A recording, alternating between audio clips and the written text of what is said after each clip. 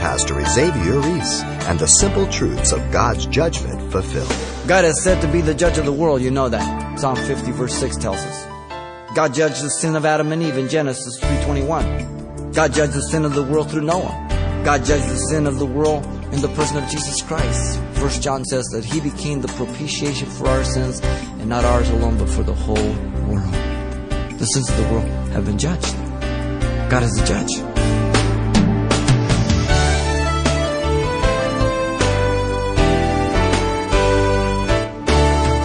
Welcome to Simple Truths, the daily half-hour study of God's Word with Xavier Reese, Senior Pastor of Calvary Chapel of Pasadena, California. The simple truth of Numbers 32:23 warns, "You may be sure that your sin will find you out."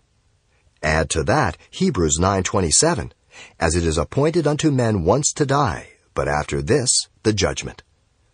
But when it comes to God's righteous judgment for sin, in today's vernacular, you might say, you can run, but you can't hide. And as we've neared the end of a powerful series in the book of Jeremiah, Pastor Xavier takes us to the end of the Bible to witness the end of the long-term fulfillment of the prophesied judgment of Babylon. Let's listen. Our passage here in Jeremiah in chapter 51, verse 59 to 64, describes for us the mission of Seraiah. Let me read it for us.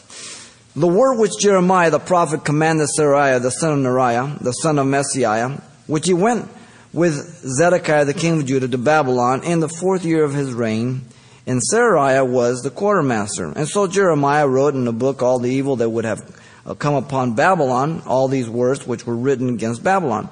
And Jeremiah said to Seraiah, "When you arrive in Babylon and see it, and read all these words, then you shall say, O Lord, you have spoken against this place to cut it off, so that none shall remain in it, neither man nor beast, but it shall be desolate forever. Now, it shall be, when you have finished reading the book, that you shall tie a stone up to it, and throw it out into the Euphrates River. And then you shall say, thus Babylon shall sink and not rise from this catastrophe that I will bring upon her, and they shall be weary." Thus far were the words of Jeremiah. We've seen in Jeremiah short-term, long-term. In our last study, we saw the fulfillment that was coming in terms of the captivity. And we said that there was some passage there for the long-term. We looked at some of those things. And what I want to do in this last message is kind of tie from the beginning into the long-term. And we're going to look at Genesis, different things. But here in this last proclamation, this mission of Seraiah, you have the time of the mission here in verse 59, and these words are as much inspired and as a message of God as those that have been given to Jeremiah. This is God's word to Jeremiah that He's communicating to him. So this is still prophecy. Also notice secondly, the occasion was when Zedekiah, the king of Babylon, went to Babylon. Now we're not given any reason in our text why he went or anything else. But as we've gone through the book, and we made mention of it in chapter 27, verse 2 through 11, that possibly Zedekiah was going to clear his name from the accusation that he was depending on Egypt trying to rebel against Babylon, okay? And most likely this is the reason why he went. Because Nebuchadnezzar had set him on the throne. Remember, he took Jehoiachin and then set him on the throne, okay? And he made him the promise that he would not rebel. He was rebelling, and he wanted to clear his name. Now notice also there in verse 59 that the exact reign is given to us. The year. Zedekiah reigned from 597 to 586 BC, and this is the 4th year, meaning 594 to 593 BC. But notice lastly here in 59 that the identity of Seraiah is also given. He was a quartermaster, the staff officer, the one responsible to go ahead and to look for the accommodations of the king when he got to Babylon. This was his responsibility. Seraiah also happened to be the brother of Baruch. Remember, Baruch was a secretary of Jeremiah? In chapter 32:12 and 45:1, we find that. And so you see these interesting personalities that God uses, and He's used in the connections between this 40-year ministry of the prophet. And here at the end, God sets this last message, this last end of the book, as an ultimate fulfillment of the long term. Notice in verse 60 and 62, you have the nature of the mission. First in verse 60, Jeremiah wrote in the book all the evil that would come upon Babylon. So of course he went back and grabbed the pieces that we find, like Jeremiah 25:12, but also chapter 51 and 52. These are all specific for Babylon. How God was going to judge Babylon. In fact, in chapter 51, verse 7 and 8, it says Babylon was a golden cup in the Lord's hand that made all the earth drunk, and the nations drank her wine. Therefore the nations are deranged. Babylon has suddenly fallen and been destroyed. Wail for her. Take balm for her pain. Perhaps she may be healed. God desired to forgive individuals and nations. They did not turn. The greatest evidence is Nineveh, the Assyrians. Didn't they all repent on a maybe? And Noah was all ticked off? If God doesn't give a nation opportunity or an individual, only some, then he would be a person who favored persons. He would be unjust. He would be unholy. His desire is for individuals and nations to repent collectively. And God gives ample opportunity, though you and I may not always know exactly how or where. God is just. Even to Babylon here, as the text tells us. Now notice verse 61, Jeremiah said to Seraiah, when you arrive at Babylon, see that you read all the words. So important. All of us are kind of smorgasbord Christians sometimes. Right? I take what I like, and I leave what I don't like. I can always find the things that I want to give to somebody, but the things I need, they're not really in there. That's all of us. That's our sin nature. He says, you declare every word. You know why? Because the words of God are necessary to be heard. And they're not the nicest all the time. We don't want to hear them. Because the Word of God points my sin out. The Word of God shows me what I need to do. And it's one word, repent. To humble myself. It always takes me that. And so the reading of the prophecy was not an easy matter. In fact, one as courageous as Jeremiah, he's got to go to Babylon, where people have already been to captivities taken. He's got to go there, and he's got to declare this message before all of them. Man, the words could be interpreted as arrogant, rebellious, and that could be it for Seraiah. But he had to do it, right? He had to walk by faith. He had to walk in obedience. And if you're going to walk in obedience and faith, it's scary. Because you got to trust God. Notice verse 62. Jeremiah then makes the mission even more difficult, telling Seraiah to confirm the message before all who heard it. In other words, saying, then you shall say, after the reading, O Lord, you have spoken against this place to cut it off. Amen! In front of your enemies. And so that none shall remain in it, neither man nor beast, but it shall be desolate. If that wouldn't be bad enough, he says, forever. What are you talking about? Babylon, head of gold. We're on top. God knows the end from the beginning. Because you're on top today, because you've got it together, doesn't mean anything. Now, if you're on top and you're in the position because God has put you there, you remain dependent on Him, that's fine. But if you've gotten up there, you've got to strive to stay up there. You've got to fight to stay up there. And if you're trusting in yourself, being a Christian, God will humble you. He'll give you enough rope and time. How much time you have? God has eternity. Now, notice thirdly in verse 63 and 64, the illustration and application of the mission is given to us. So we're not left to our own interpretation, really. In 63, Jeremiah gave to Seraiah a final instruction to illustrate his message. Now it shall be, when you have finished reading this book, you shall tie a stone to it and throw it out into the Euphrates. Can you imagine how vivid? What the heck's he doing? Secondly, look at verse 64. Jeremiah then makes the application to the message. Then you shall say, thus Babylon shall sink and not rise from the catastrophe that I will bring upon her, and they shall be worried. This was a sign message so as to not misunderstand it, being imprinted in the minds of the hearer, even as much as the sign messages of Jeremiah with the wooden yokes going down to the potter's house, the sash. You remember all those messages. Vivid. This was to give hope also to the captives at the same time, to assure them of God's faithfulness, Yahweh's faithfulness. I'm going to restore you. I'm going to judge Babylon. As you have gone into Babylon into captivity, I'm going to judge Babylon. It would give hope to the captives. God is so faithful. Notice that at the same time Jeremiah was prophesying of Judah's surrender to Babylon, he's proclaiming the judgment of Babylon has already happened. You can imagine why some people say, well, how the Bible contradicts this and that and all that. But God just says things. He doesn't put timetables on it. He lets time run and it comes out. And so Jeremiah ends his words. Thus far, the words of Jeremiah. The application of Babylon was short term, but here he ends up with long term, right? That's what we've seen before. So yes, there was the captivity coming. Yes, there was the judgment of Babylon. But then it's also forever. That hasn't happened. And so in view of the long-term fulfillment, we want to look to the book of Revelation, because this ties the long term.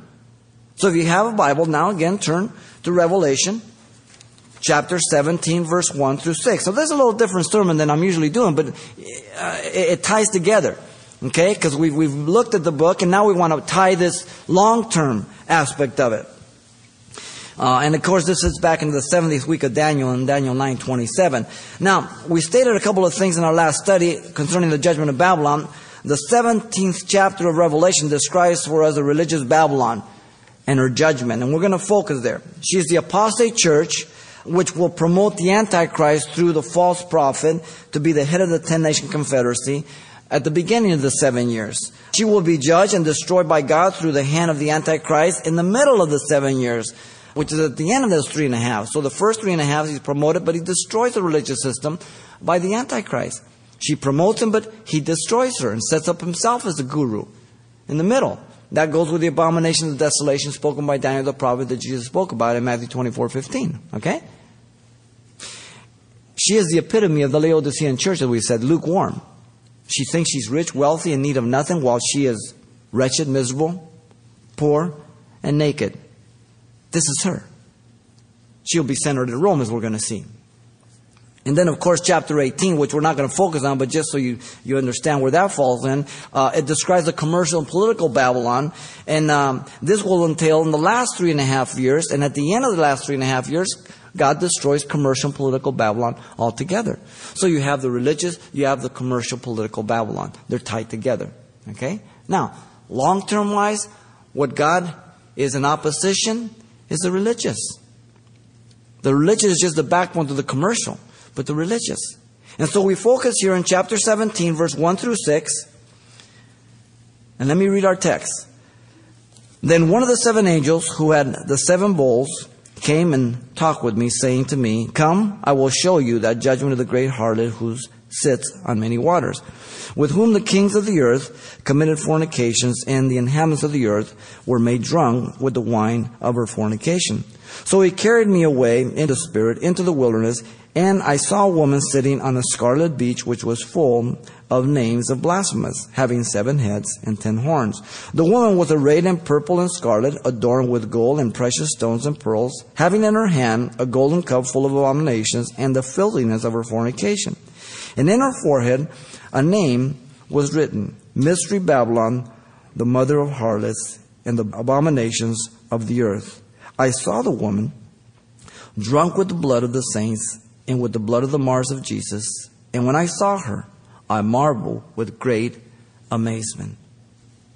The religious woman Babylon here is presented to us from 3 perspectives, which is the long-term fulfillment ultimately at the end.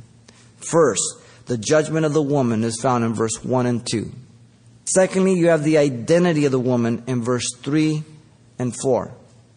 And then the character of the woman in 5 and 6. First of all, in verse 1, the one to reveal the judgment was one of the 7 angels who had the 7 bowls. And as you're going to go through the book of Revelation, you have the bowl judgments and you have the seals that are broken up and everything else, okay?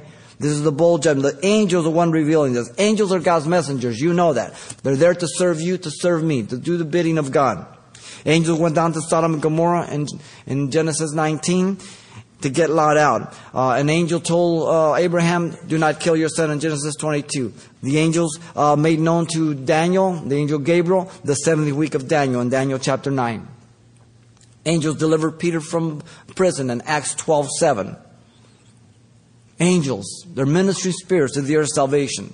Angels are God's soldiers of vengeance too. As you know, in the Garden of Eden in Genesis 3:24, when he kicked Adam and Eve out of the garden, Who did he put to guard the garden? A cherub, lest Adam and Eve would go back in and partake of the tree and live eternally in sin. That guard was a protection for redemption in the future. The cherub. You know, angels went down to Sodom and Gomorrah and brought judgment, right? You're aware of the 185,000 Assyrian troops we've talked about in Jeremiah and 2 Kings 19. Angels are bad dudes. Notice secondly here, the message was to come and to see the judgment of the harlot. God is said to be the judge of the world. You know that. Psalm 50 verse 6 tells us. God judged the sin of Adam and Eve in Genesis 3:21. He killed a little animal, innocent, covered their nakedness. He judged their sin. God judged the sin of Cain in Genesis 4:11. He cast him out from God because he didn't repent from his presence. Put a mark on him. God judged the sin of the world through Noah in Genesis 6, 7, and 8. The entire world died except for Noah and his sons and their wives and his wife. God judged the sin of the world in the person of Jesus Christ. 1 John 2:2 says that he became the propitiation for our sins, and not ours alone, but for the whole world. The sins of the world have been judged. God is the judge. And so angels, here we see, part of God's program. Even here in the book of Revelation, they play a very key role. In verse 2, notice thirdly here, the description of the woman is that of a harlot. The woman has been unfaithful to God and His Word. This is what it's talking about. Well, he's talking symbolically here. Okay? He's talking about being treacherous to His Word. She is a representative of religion who has corrupted the true worship of God. Oneness with God and oneness with God and man. She has committed spiritual fornication. That's what it's talking about here. She has intoxicated men and held them captive to her seductions. She has had a long history. In fact, from the beginning of time with the kings of the earth. Now, we've looked at Jeremiah. We've looked at Babylon. And we made some mentions at the beginning. But let me take you back a little bit. Back to Genesis 9:22 and 10:6. Just jot them down. The opposition to God there began with Nimrod, the son of Cush, who was the grandson of Ham, who was the son of Noah, who mocked Noah when he laid there drunk. Okay? And so Nimrod, he's the one that was responsible for Babel, the Tower of Babel.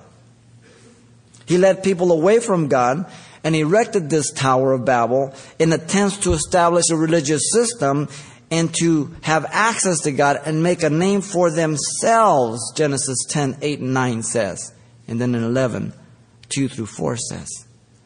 So his purpose was to have men come through him to come to God. The system. Through the zodiac, through different things. There's the beginnings of Babylon. Nineveh is one of the cities of Shinar or Babylon in Genesis. Now, the wife of Nimrod, her name was Semiramis. After his death, she continued the system along with her son Tammuz. Now, in Jeremiah, when we went through the chapter 44, verse 15 through 19, Semiramis is found there, but under a different name. You remember her? The Queen of Heaven. The Queen of Heaven. Who's called the Queen of Heaven today? Mary in the Catholic Church. We're going to see the connection all the way through. But it starts at Babel with Nimrod. Semiramis, his wife, continued the system. In fact, at the same time Jeremiah was in Jerusalem, remember Ezekiel's in Babylon, right?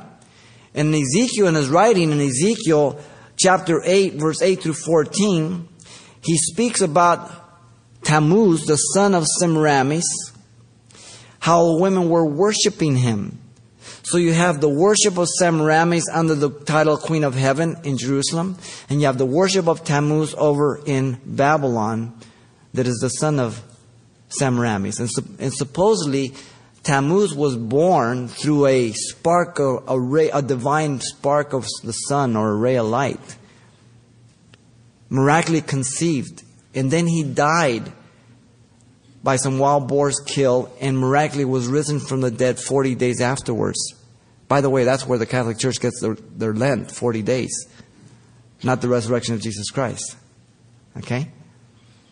And so you have this whole system of the woman and child worship that's found throughout the world under different names. So Mary and baby Jesus, the Madonna and child worship, did not begin after Jesus was raised from the dead. It is way back from Babylon in Genesis. It's found all over the world under different names, but it's the same statue. It's the same figure. The system dispersed throughout the earth in various forms. And you can find those similarities throughout the earth today. Two things you should always remember about God's judgment. One, your sin will find you out. Two, it's appointed unto man to die once and then the judgment. No one gets away with anything. Not Christian, not non-Christian. We must understand that. When we understand that, we stop playing games with God and with each other. The judgment of the woman, notice Mystery Babylon, is nothing but the culmination of Nimrod's system of Babylon. Here we have it at the end. It began in Genesis. Here you have the culmination. In Babylon, we have the beginning of religion. In Rome, we have the culmination of religion. In the two, we have a complete cycle ready for judgment by God. The great harlot stands in contrast to what? The true bride of Christ. The bride of Christ is a chaste virgin, ready for a wedding. Now the judgment is for the lack of what? Faithfulness. She is unfaithful in contrast to the faithful bride of Christ. She is an impostor in comparison to the authentic church of Christ. She is unholy, different from the holy bride of Christ. She is self-glorifying, unlike the bride who glories in Christ. Throughout the Scripture, religion is always portrayed as a woman. Always. The woman introduced leaven into the meal in the kingdom parables in Matthew 13:33. False doctrine. It's a woman that's presented. Religion. The parable of the mustard seed reveals infiltration of evil people into the church to lodge within. The tree grew and birds lodged on its branches. Birds are evil. The church gets so big, it becomes a place for evil people. Religion is the apex of that. Not that it doesn't happen within Christian churches. It can happen. But in religion, it happens all the time. The woman Jezebel's error and sexual immorality was taught in the church of Thyatira, Revelation 2:20 says. You see, the judgment of the woman is certain. Short term, long term. It's going to happen. Pastor Xavier Reese, beginning to tie the ends together of the ultimate fate of Babylon. Judgment first prophesied in the book of Jeremiah, yet the ultimate fulfillment to come described for us in the book of Revelation. Now, we'll be hearing the balance of this study next time, but if your schedule permits you to tune in, you can pick up a copy of this message, and the title you want to ask for is simply Mystery Babylon Revealed. It's available, as always, on CD for only $4. Once again, the title to ask for is Mystery Babylon Revealed, or simply mention today's date. You can request your copy by writing Simple Truths, 2200 East Colorado Boulevard, Pasadena, California, 91107. Or to make your request by phone, call 800-926-1485. Again, that's 800-926-1485. Or the address once again is Simple Truths, 2200 East Colorado Boulevard, Pasadena, California, 91107. And thanks for mentioning the call letters of this station when you get in touch. This helps us track the effectiveness of this ministry in your area. World domination, deception, apostasy, a one-world church, and the 10-nation confederacy. If these terms sound like elements of the tribulation and Armageddon, you're right. But you may be surprised to learn that they're not the result of the Antichrist, but rather the church. Hope you'll tell a friend and join Pastor Xavier Reese for the compelling conclusion of our series in Jeremiah next time.